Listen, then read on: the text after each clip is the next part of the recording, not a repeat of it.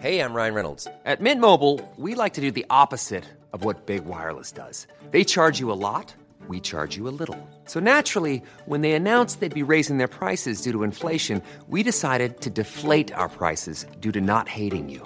That's right. We're cutting the price of Mint Unlimited from $30 a month to just $15 a month. Give it a try at mintmobile.com/switch. $45 up front for 3 months plus taxes and fees. Promo rate for new customers for limited time. Unlimited more than 40 gigabytes per month. Slows full terms at mintmobile.com. Welcome to the first ever live episode of Sentimental Garbage here at London Book Fair 2019. Very honoured to be here with Holly Bourne. Hello. And this is Holly's, I think, 19th speaking engagement of the day. So thank you so much for coming on. I've had a lot of coffee. It's all fine. Fab. This is good. This is going to be a live podcast, so imagine that you're hearing some kind of Fleetwood Mackie 70s guitar music, kind of a do do do do do do do do do do do.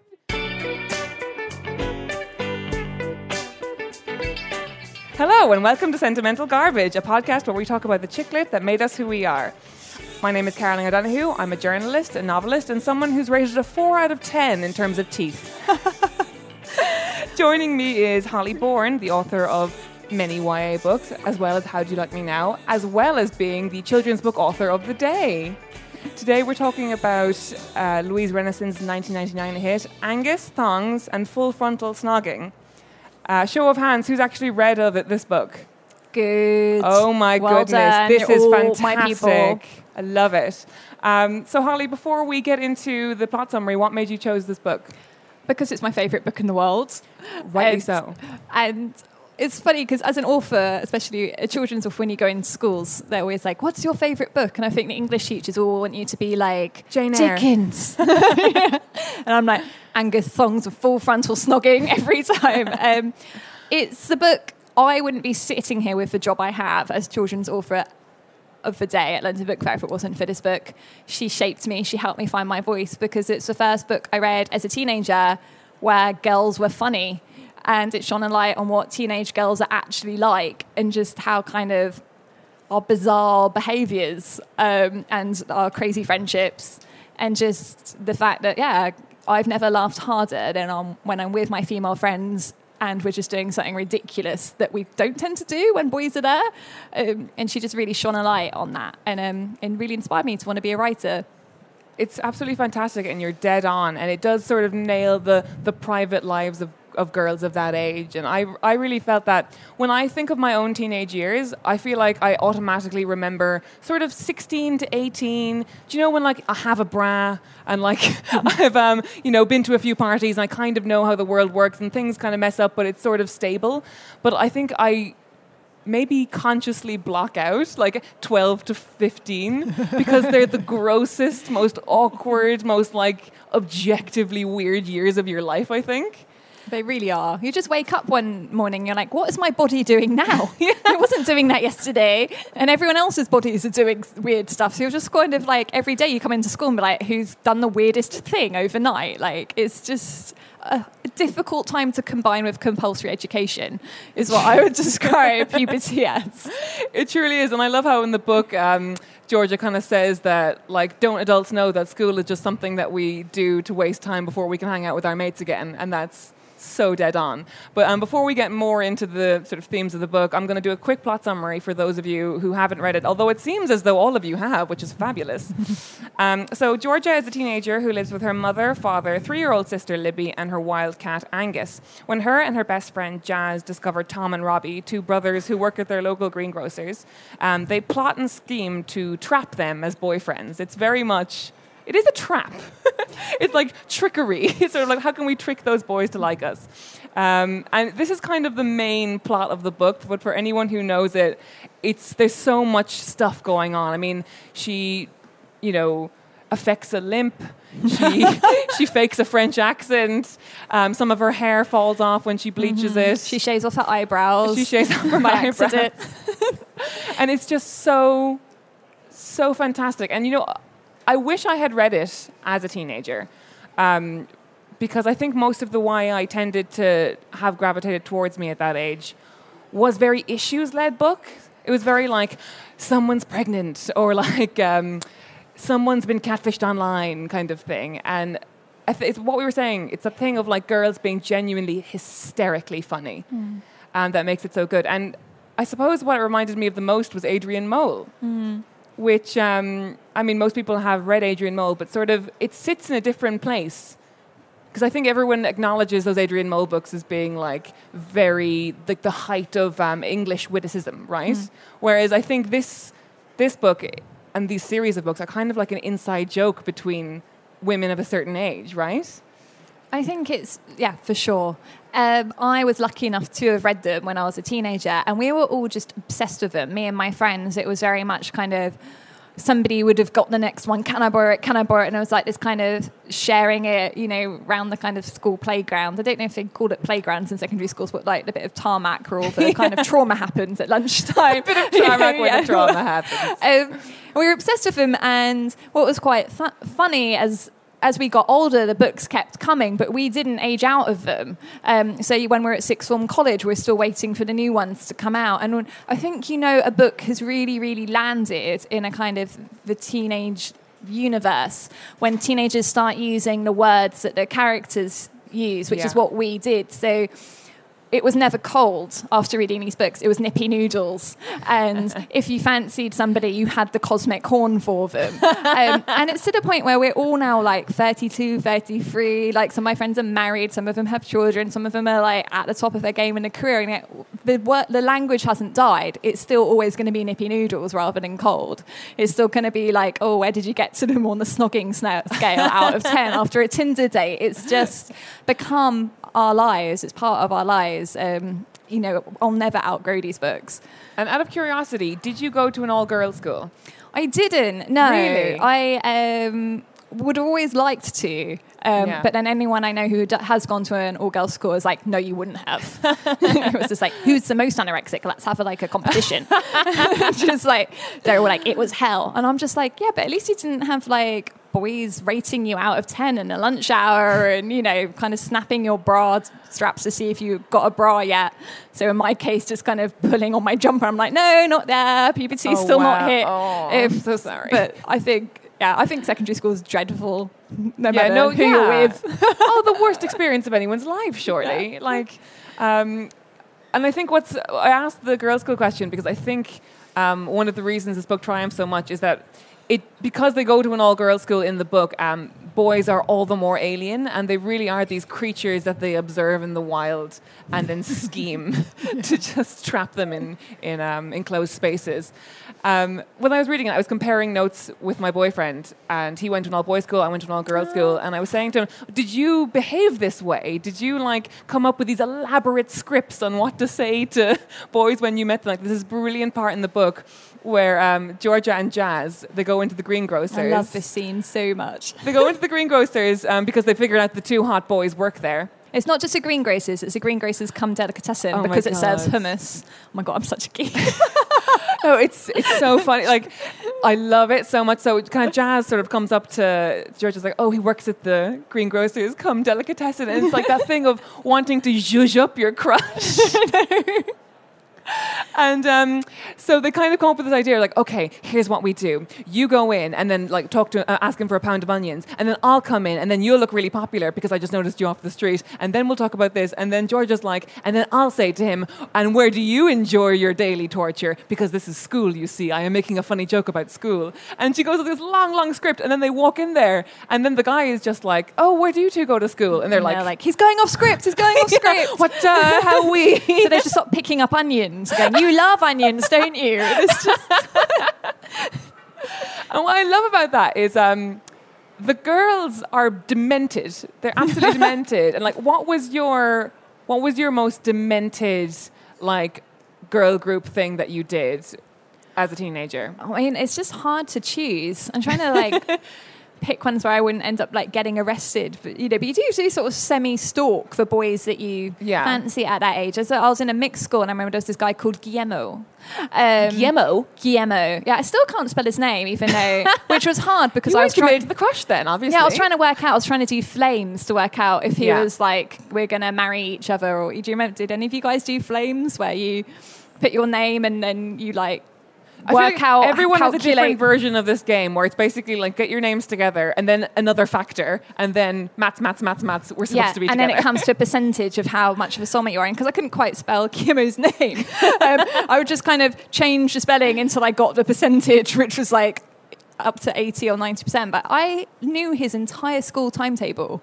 Wow. And so I knew the exact moments he might pass me in the corridor, and I would make sure that, my hair looked nice that day, and I'd be like practice walking in my bedroom like in a I'm just on my way to maths to be fabulous kind of walk. And then, every Tuesday I'd be like, is he going to be there? Is he going to be there? And we all kind of got on, your friends kind of are like, they had their weird crush too. And yeah. I remember my friend Rachel, who doesn't like football and doesn't like video games, but was so obsessed with Michael Owen. I'm showing my age, but he was like a big deal, crush-wise, when he did really well on some Euro something or other. I'm not going to make sports commentary of the Euro, but she like asked for a PlayStation for Christmas and his football game just so that she could watch the introduction where he's like, hi, I'm Michael Owen, welcome to my football game. She asked for an entire PlayStation and that game just so she could watch him on repeat, because this was before YouTube, where you couldn't just watch videos of your crushes online. Like, you had to buy a PlayStation, buy the football game that they had promoted, and then you just come in and be like, are you watching the beginning of Michael Owen's football game again? She's like, yeah. She just had it, like, would just press reset and reset. We were demented. It is, like, I was trying to think of, because the thing about reading this book, and as I said earlier, I don't know if everyone else has that same experience of kind of blocking out those years, like, for so many sad nods.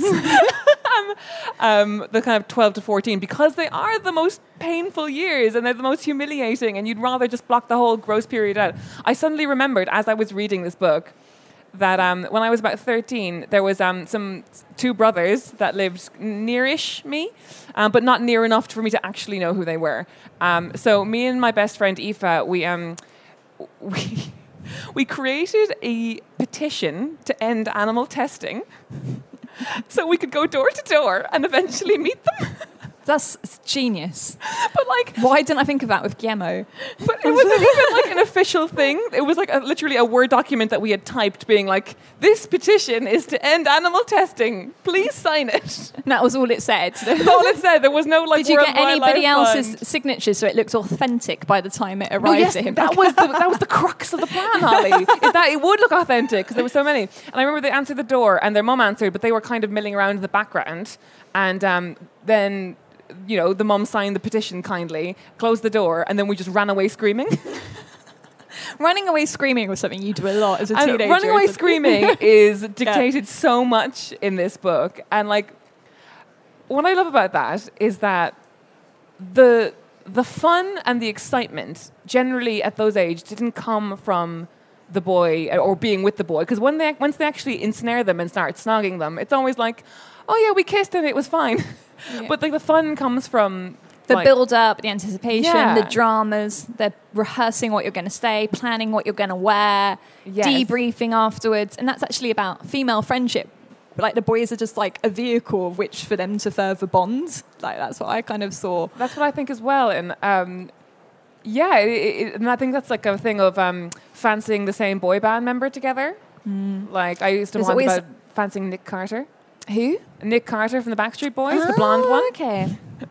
And then there was that thing where you would love them together, but there was also that slight rivalry where if we were to meet them, who would he choose? Well, you both marry him, of course. Really? Oh, yeah, no, I was a bit more Darwin than that. I was just like, we can be friends up until we meet him, but then you're going to have to just deal with the fact that I'm actually his soulmate. And So when you started writing YA, how did you write... I guess the question is, how do you write those insane, life-defining, like, consuming crushes without alienating the reader and without telling the reader that they are ridiculous crushes? I think it's just getting inside the characters' heads. Whenever I'm writing, I kind of I put myself like in the point of view shot almost, where I'm in the character's head, seeing what they're seeing, experiencing what they're experiencing, and try to write what I see from being in their mind.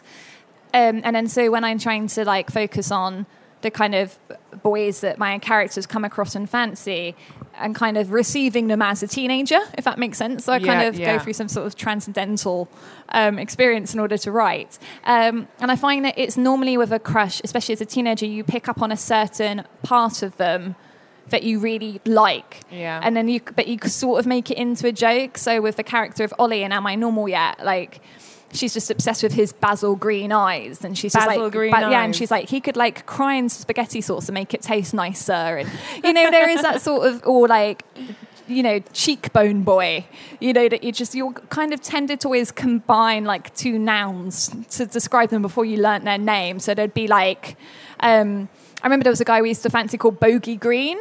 That's what we called him, because he had this like bogey green anorak, but he was so hot it looked amazing. So it'd be like, oh my god, did you see Bogey Green? Bogey Green got a haircut. And eventually one time he was like, hi, nice to meet you, I'm Paul. I'm like, that's not your name, Bogey Green. How very dare you, Paul. No, that was just like when he actually revealed himself to be a person with a life and a name. I'm like, oh, this is sort of ruining it a bit. Like, just be the guy who looks really good in a Bogey Green anorak that I can make up a story with my friends. Yeah, you don't actually, because often it's their actual personalities are kind of letdowns. And what's lovely about Robbie and Tom in this book, who are the kind of the two sexy lads, is that they're actually, in so many comedies or any comedic books or whatever, and it's such a cliche where the girl, it's her role to be the sort of like sensible one who the boy or the man makes a fool out of themselves in front of. And we see that in so many movies and everything. And I think Rose Byrne's entire career is turning into you boys, and that upsets me. But what's lovely about this is that the boys are very sensible and very straight-laced, and just like they have appropriate reactions to things, and the girls are just like pinballing around them. No, they handle it very well. What I love about this book in particular is it opens with Georgia feeling very upset because she went to a fancy dress party dressed as a stuffed olive, and then found that no boys really paid her much attention, and she kind of ended up having to get like driven home with her dad in the Volvo, like with the olive costume in the boot, because she couldn't fit into the car. And her friend Jazz, who had gone to the party in a cat suit, says to her near the beginning of the book, you've got to remember that boys don't like girls for funniness. That's not what it's about. And then Georgia kind of falls for this sex god character, Robbie. And the whole thing is that he does fall for her. And she's kind of, they hint at throughout the book that Georgia is not an exceptionally pretty girl. She's got a massive nose, and, didn't one of her friends give her like 0.5 or something out of 10 for her nose? When they rate each other. When they rate each other's appearance. But the thing is, she is very funny. And Robbie, because the male characters are actually very well realised and kind of showed it, like lots of teenage boys, there's a lot more going on there. They are actually capable of being sensible, and he falls for Georgia because of her funniness. And that's what I love about the book. And as somebody growing up who was never the prettiest, but was the one who could kind of usually have a few sharp comebacks, or was always usually doing something quite strange, I found these massively reassuring. I was like, maybe one day there'll be a boy out there who likes the fact that I am completely nuts a lot of the time and don't know how to spell Guillermo. What's great about that is, Robbie and Georgia don't really spend that much time together throughout the book, but the thing that sort of like cinches them back together is they're at this like mixed gender sleepover where like they're at a sleepover and the boys just crash it, which even like reading this as someone who's almost 30, I was like, oh my god, boys have crashed the sleepover. I would have found that very stressful as a teenager, and now I'd be like, this is my safe space. and Georgia, like on a dare, streaks down the neighborhood, and it was the fact that she's such like an obvious laugh. So she's clearly just a massive laugh and has something about her, and that's the thing that sells her in, and that's what makes her. And that's such an incredible message to send to girls, that you can be like you're like as outsized and as funny and as interesting as you want to be. And I feel I have a little bugbear with a lot of YAs that sometimes they do this kind of thing where they'll have a main lead female character who is. She bills herself as not being attractive, but it's very clear she's beautiful. It's like, and I'm too thin, and my hair is too shiny, and my eyes are too chocolatey a color of brown. And it's like, oh, come on, we all see through this. You're obviously hot.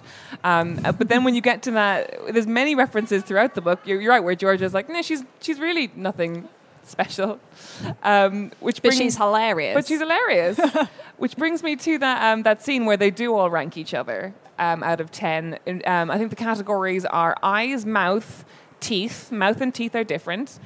Figure, and that could be out of 10, and she gets the lowest marks overall. But it did remind me of like those early years when girls are obsessed with taxonomizing things, like obsessed with rating systems, obsessed with like even those like quizzes in magazines and like of ranking and sorting behavior. Why do you think that is? I think it's because I'm going to like get scientific on you. I'd love that. When I was writing one of my books called The Manifesto on How to Be Interesting, the book sort of is about a gal who tries to learn the rules of being popular. But the book was sort of mainly about what the lasting psychological impact is of secondary school. Over the course of your lifetime. And so I was kind of looking at the science and the psychology of what happens to your brain in puberty. And they've kind of proven that as the process of rewiring begins, because you'll kind of have a child's brain and it needs to kind of go through this sort of mess in order to come out as an adult brain, some of the things that happen is that you become super attuned to how you're seen socially in a social group. And I think that was because in caveman times, that once you became an adolescent, it was all kind of up for grabs. You weren't being looked after by, for people in the cave anymore. You had to start providing in the group. So it's like you kind of link it to survival. And they actually put teenagers in brain scanners and found that they found being unpopular more scary than lack of food. So they like link popularities to survival. And this is sort of like inbuilt in our evolution. But if you kind of take that brain and put it in a teenager at secondary school, the brain hasn't quite caught up yet. Yeah.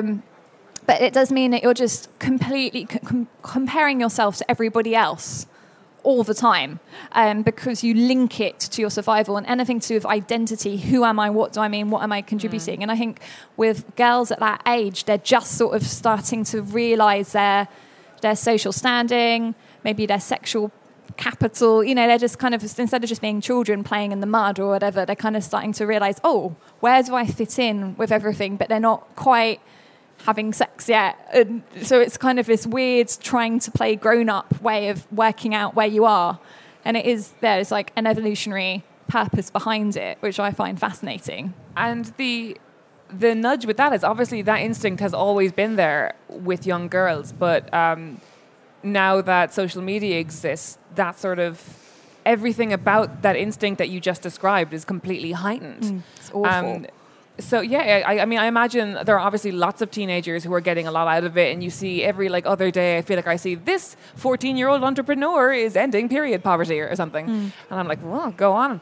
But then obviously there's that dark side. But how do you present like a nuanced social media atmosphere for a book, to not have it be that incredibly scary thing, but not have it be sort of all daisies either?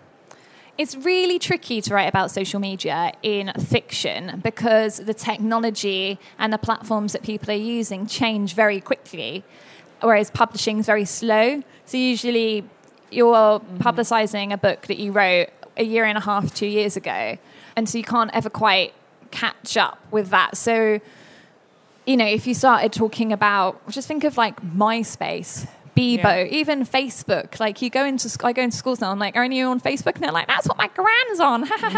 And I'm like, what are you on? And they're like, blah, blah, blah. And I use a word I've never heard of before and I feel very old.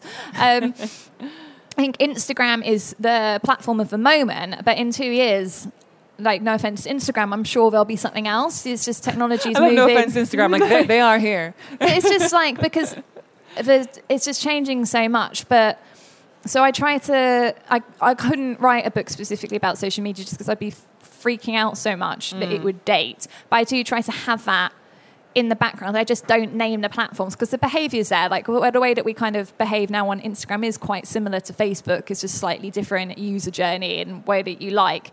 So I try to have it in the background, but for that just kind of fear that it will date too quickly, I tend to not go there, which is very hard because it feels slightly artificial because, so many young people do live their whole lives online. It's interesting because I think then a lot of the YA and children's books that have the most staying power are the ones that predate that era. Like the Judy Blooms that are still, like you go into Waterstones and they're still there, you know, and these books still sell very, very well. Quality sleep is essential. That's why the Sleep Number Smart Bed is designed for your ever-evolving sleep needs. Need a bed that's firmer or softer on either side? Helps you sleep at a comfortable temperature? Sleep Number Smart Beds let you individualize your comfort so you sleep better together. J.D. Power ranks Sleep Number number 1 in customer satisfaction with mattresses purchased in-store. And now, save 50% on the Sleep Number Limited Edition Smart Bed for a limited time. For J.D. Power 2023 award information, visit jdpower.com/awards. Only at a Sleep Number store or sleepnumber.com. Selling a little or a lot? Shopify helps you do your thing however you cha-ching. Shopify is the global commerce platform that helps you sell at every stage of your business. From the launch your online shop stage to the first real-life store stage, all the way to the did we just hit a million orders stage. Shopify is there to help you grow. Shopify helps you turn browsers into buyers with the internet's best converting checkout. 36% better on average compared to other leading commerce platforms. Because businesses that grow, grow with Shopify. Get a $1 per month trial period at shopify.com/work. Shopify.com/work. I think there's people think that teenagers want to read about their exact experience. Like they want, I think there's like a pressure to be up to date on what exactly the kids are doing. And I think the more authors fight to try and understand that, the more dated it seems, if you know what I mean. It's like, do you find that it's almost like you have to remember your behavior as a teenager rather than trying to ape teenagers in the world now? Totally. Because being a teenager is no different than it was at my age or somebody who's 40 or somebody who is 50. The main issues that cause you stress are the same. So if you look at Adrian Mole, it's like been 30 years, I think, since it's come out. It was, you know, he was worried about his exams. He was worried about falling in love for the first time. His parents were breaking up. He was worried about the size of his penis, you know, and his body doing weird. He was very worried about the Falklands. You know, there was some weird global catastrophe or politics. Politicians didn't seem to know what was going on. Like, that's luckily changed. You know, and it's the same with, you know, the Georgie Nicholson books. It's like first crushes, first jobs, friendship groups, your body doing weird stuff. Like, it's always been like this. And the only thing that is different for our, like, the current teenagers is social media exists alongside and can sometimes make some of those problems better or worse. And so your friendships could be even more strengthened by the fact that you have a WhatsApp group that I didn't get to have growing up, but obviously it can make things much worse. So yeah, that's why I try to stay clear of it, because actually the real issues are those things that I've already said, that, you know, and they are universal teenage experiences. And a teenager in 20 years' time is probably still going to be worrying about the massive spot that comes up on their chin, like a lurking lurker. That's something that me and my friends still call them lurking lurkers. I mean, I'm still suffering from lurking lurkers to this day. It's the best name for them. That is what they do. They're just lurking and they really hurt and they never go away. And I'm 32 and the big red sore spot. It's horrible. It's just like, I've actually got one on my author photo. Really? And every time I see it, I'm like, it had so much pan stick on it. You can still see this bump in my face. And it's like, I'm having to look at it all day today. I'm like, oh, that lurking lurker. That was there the day of my author photo shoot. It's just... What's interesting about the comparison you made earlier to Adrian Mole is that if you talk to anyone about the Adrian Mole books today, they'll generally tell you the exact same thing, which is like, oh, I loved him when he was 13 3/4, and they generally read up until like 16, 17, 18, and then people tend to, unless they're completionists, they tend to sort of peel off, and it's not because Sue Townsend's writing got any worse or anything. She stayed hilariously funny throughout her career, but it's the fact that there's something funny and hopeful and wonderful about a 13-year-old who's selfish and naive and vain. And there's something sad about a 50-year-old man who behaves in the exact same way. And so do you think that Georgia, would you be interested in seeing her as a 25-year-old or a 30-year-old? No, I don't know. It'd be one of those things. I mean, obviously, sadly, it can't happen now. Well, no, of course not. And I've never Like, you know when famous people die and everyone gets really sad on the internet, and I'm like, really? Like, did you care that much? I always feel like I'm just like, when people are like, oh, I'm crying nonstop, like David Bowie and stuff. And then when Louise Renison died, I was that person. I like was crying uncontrollably for a day. Like, then I was like, oh no, this is real grief. Because she's been such an idol to me. Like, literally one of the main reasons I wanted to write a children's book was like, maybe one day we'll be at the same festival and I will meet her, like, because she's just been such a huge part of my life. And so, like, I was just devastated when she died, and now it means that especially there'll be no sequel. But I remember hearing rumours that she might have been working on something when they're older. And part of me would have loved that, just because it would reignite some friends from college that I think I probably haven't spoken to now, sixth form college, for like 15, 17 years. The moment that would have been announced, we would probably have all come together. The message, you know, because it would have just reignited our friendship. It would be like a midnight launch situation. It would be like a Harry Potter thing of like 35-year-old women dressed as olives. Yeah, that's exactly what we would have done, actually. Oh my God, I'm really sad. It's never going to come to pass. There's like this existing parallel timeline where that exists. That exists. But actually, would it be ruins? That's the thing. If she was older, and still acting the same what way. storyline could she have given Georgia? What job could she have given her that made sense? Like Georgia, like in an office. I mean, it would have been hilarious, but you kind of don't want her in an office. You just always want her to be running around dressed as a stuffed olive, accidentally shaving off her eyebrows and like falling in love with people who put a for sale sign on their school roof. You know, she just shouldn't be in an office like having meetings. So I think, maybe it's sadly for the best that we'll never know what happens to her. Which is great because because if she was, if she was an adult being as kind of selfish and naive as she was, it wouldn't be endearing, but it is. But as like selfish, naive, like, you know, moody or whatever she can be, she's also a wonderful character to aspire to be. Like there's a moment in the books, and it's very brushed over very quickly, where she basically stands up to the bullies in her class. The Bummer Twins. Yeah. Such a good comedy name. The Bummer Twins. The Bummer Twins. Almost as good as Nauseating Pamela Green. Yes. That's another character. I'm like, what a great comedic name. Nauseating P. Green. Or just Lindsay, the absolute wet. Yeah. The stick insect. And like, when you're writing YA characters, do you feel a sort of is there kind of a yin and yang thing of wanting to write someone who's real and flawed, but also someone that you can aspire to be, someone who can stand up to bullies and who can kind of save the day for herself? Yeah, I do really try actually to make my characters to some degree aspirational, and it's very consciously done.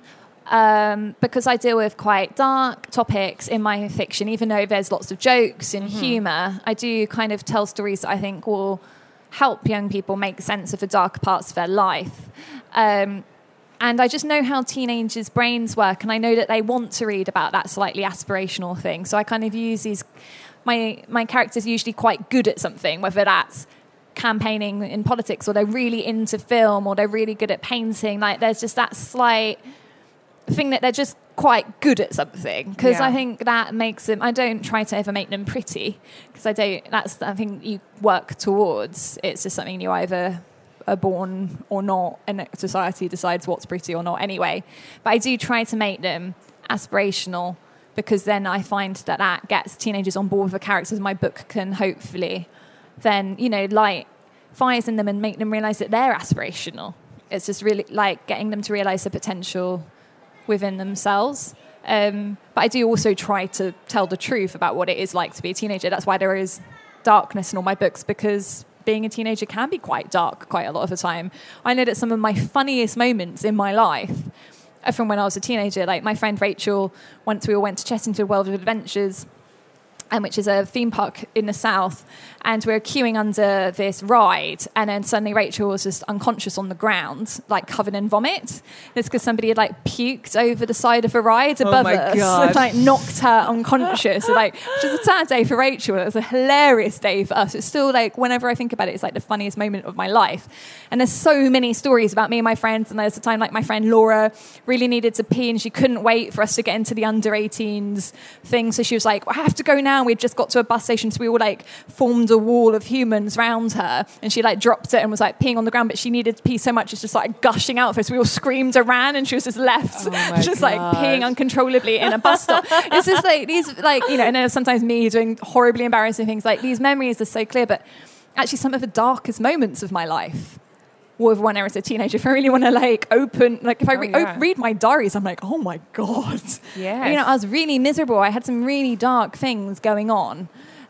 So it's showing both, because I think you can be the teenager laughing uncontrollably till like milk comes out your nose, but then you go home and have some of the darkest thoughts you'll probably ever have in your human life, and it's all in one afternoon. And that's what's captured so beautifully in the book, and that's why the diary format is so arresting, because the experiences of being a teenager are so unbelievably heightened that she goes from having the worst day of her life to having the best day of her life so quickly. I love there's nothing more rewarding when she's in a really good mood, when she's like, life is fab, fabby, fabby, fab. She's really nice to her parents, isn't she, on those rare moments?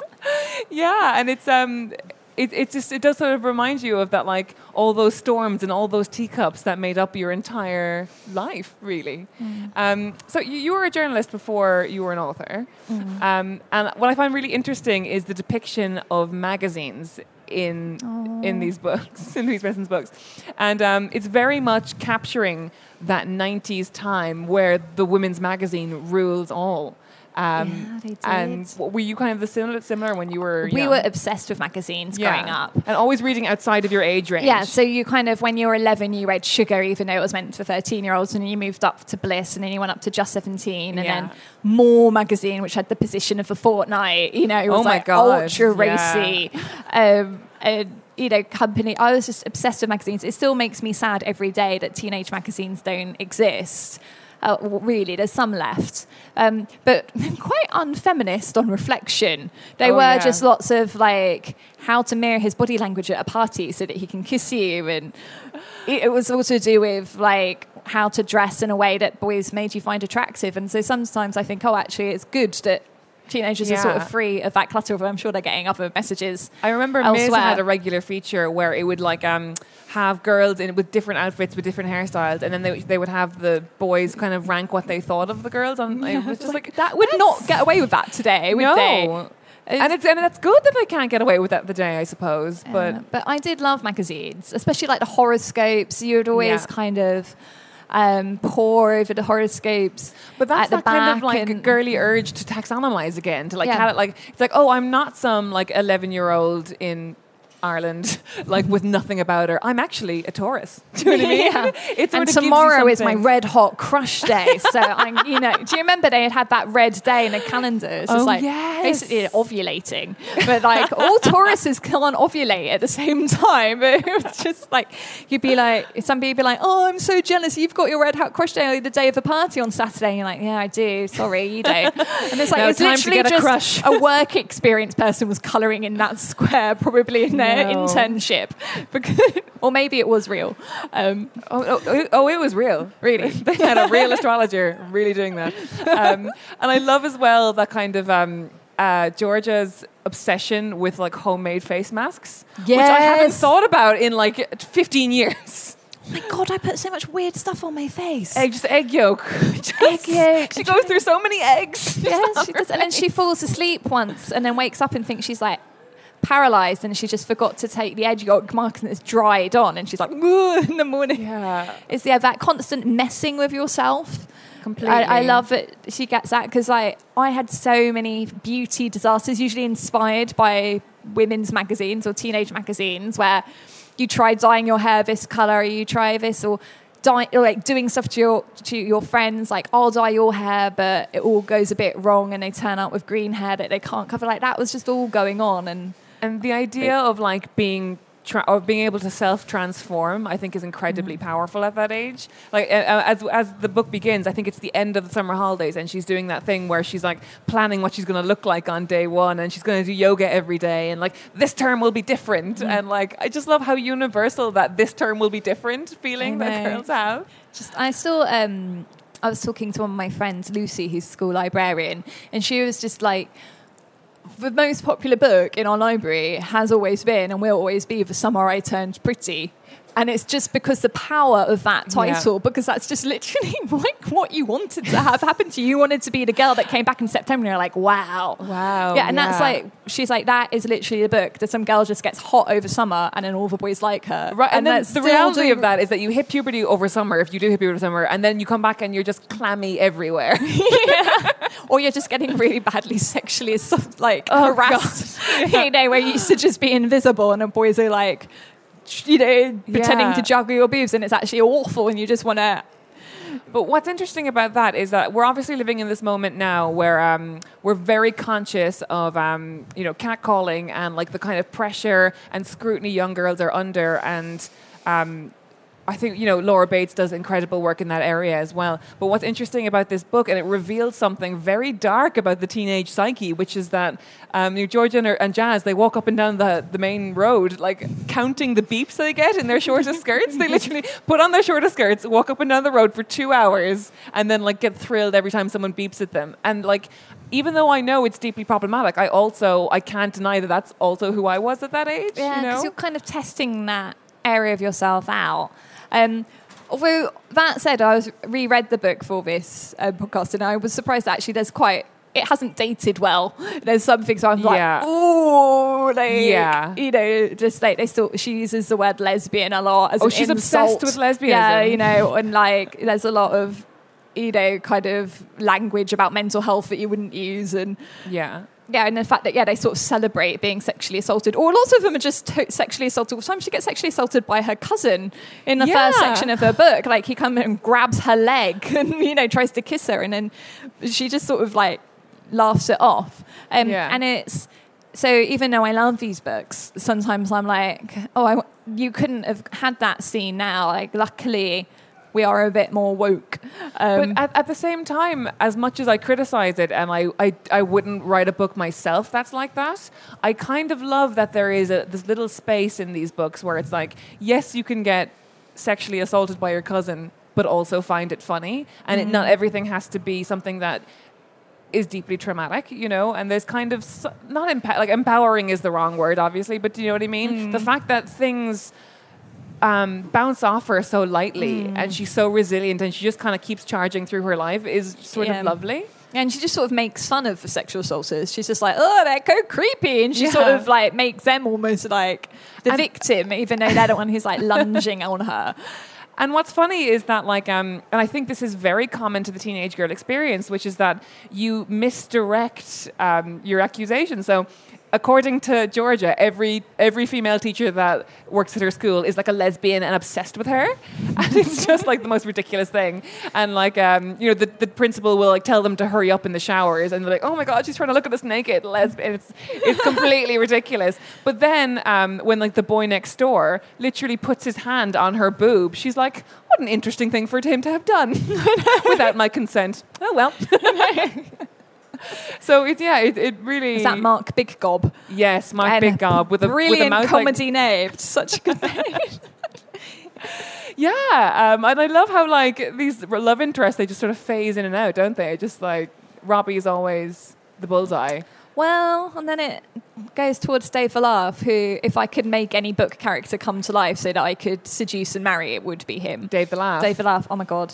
Don't get me started on him in the film adaptation and how undersold he was. So let's talk about the film adaptation, because you, like many people, have many problems. Please list them. Oh my Lord.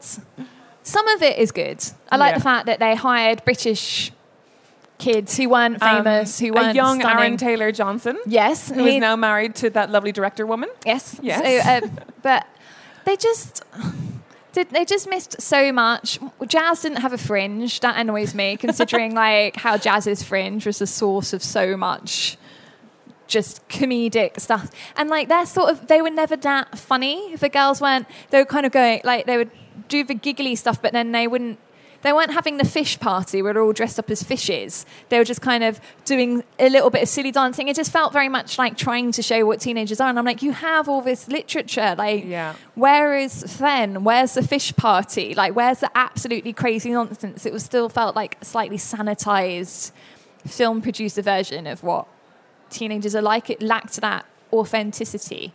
What else? Other problems that I have? Angus just wasn't a big enough deal in the films, considering How Angus big is that cat? Because that cat's bigness is communicated so much. It's like he's like a dog-sized cat. Because he's half Scottish wildcat, isn't he? Because she says he's like the size of a small Labrador, so I'm not sure if that's accurate. And yeah, Dave Laugh was just a kind of, they call him the red herring initially, but in the film he's not that funny. And she just uses him as a minor plot point. And I know they're only trying to make one film, and I've read all books over and over and over again. But I was just like, David Laugh needs to be... He was a very sexy character because he was so funny. And again, he's just kind of going, oh, nunga nungas, lol. And I'm just like, that's not who you are. I did not fall in love with fictional this.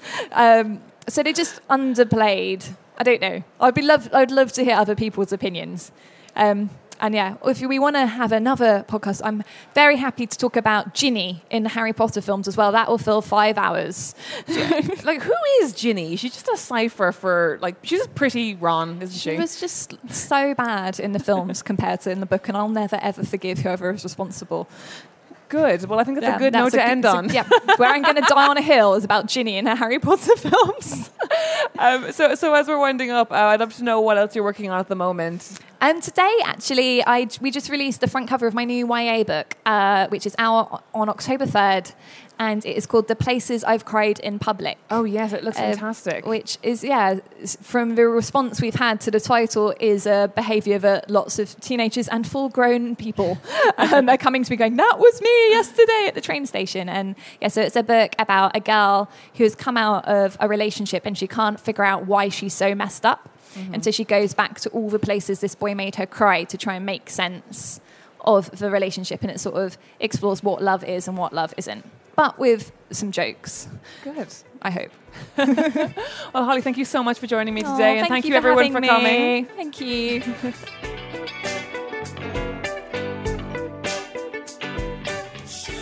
This has been Sentimental Garbage, and I've been Caroline O'Donoghue. You can follow me on Twitter at Zaraline, that's CZAROLINE, or email me about the podcast at zaralineodonoghue@gmail.com. Thanks to Harry Harris for the jingle, Gavin Day for the logo, and Acast for the recording space. This has been a Justice for Dumb Women podcast produced by Hannah Varrell.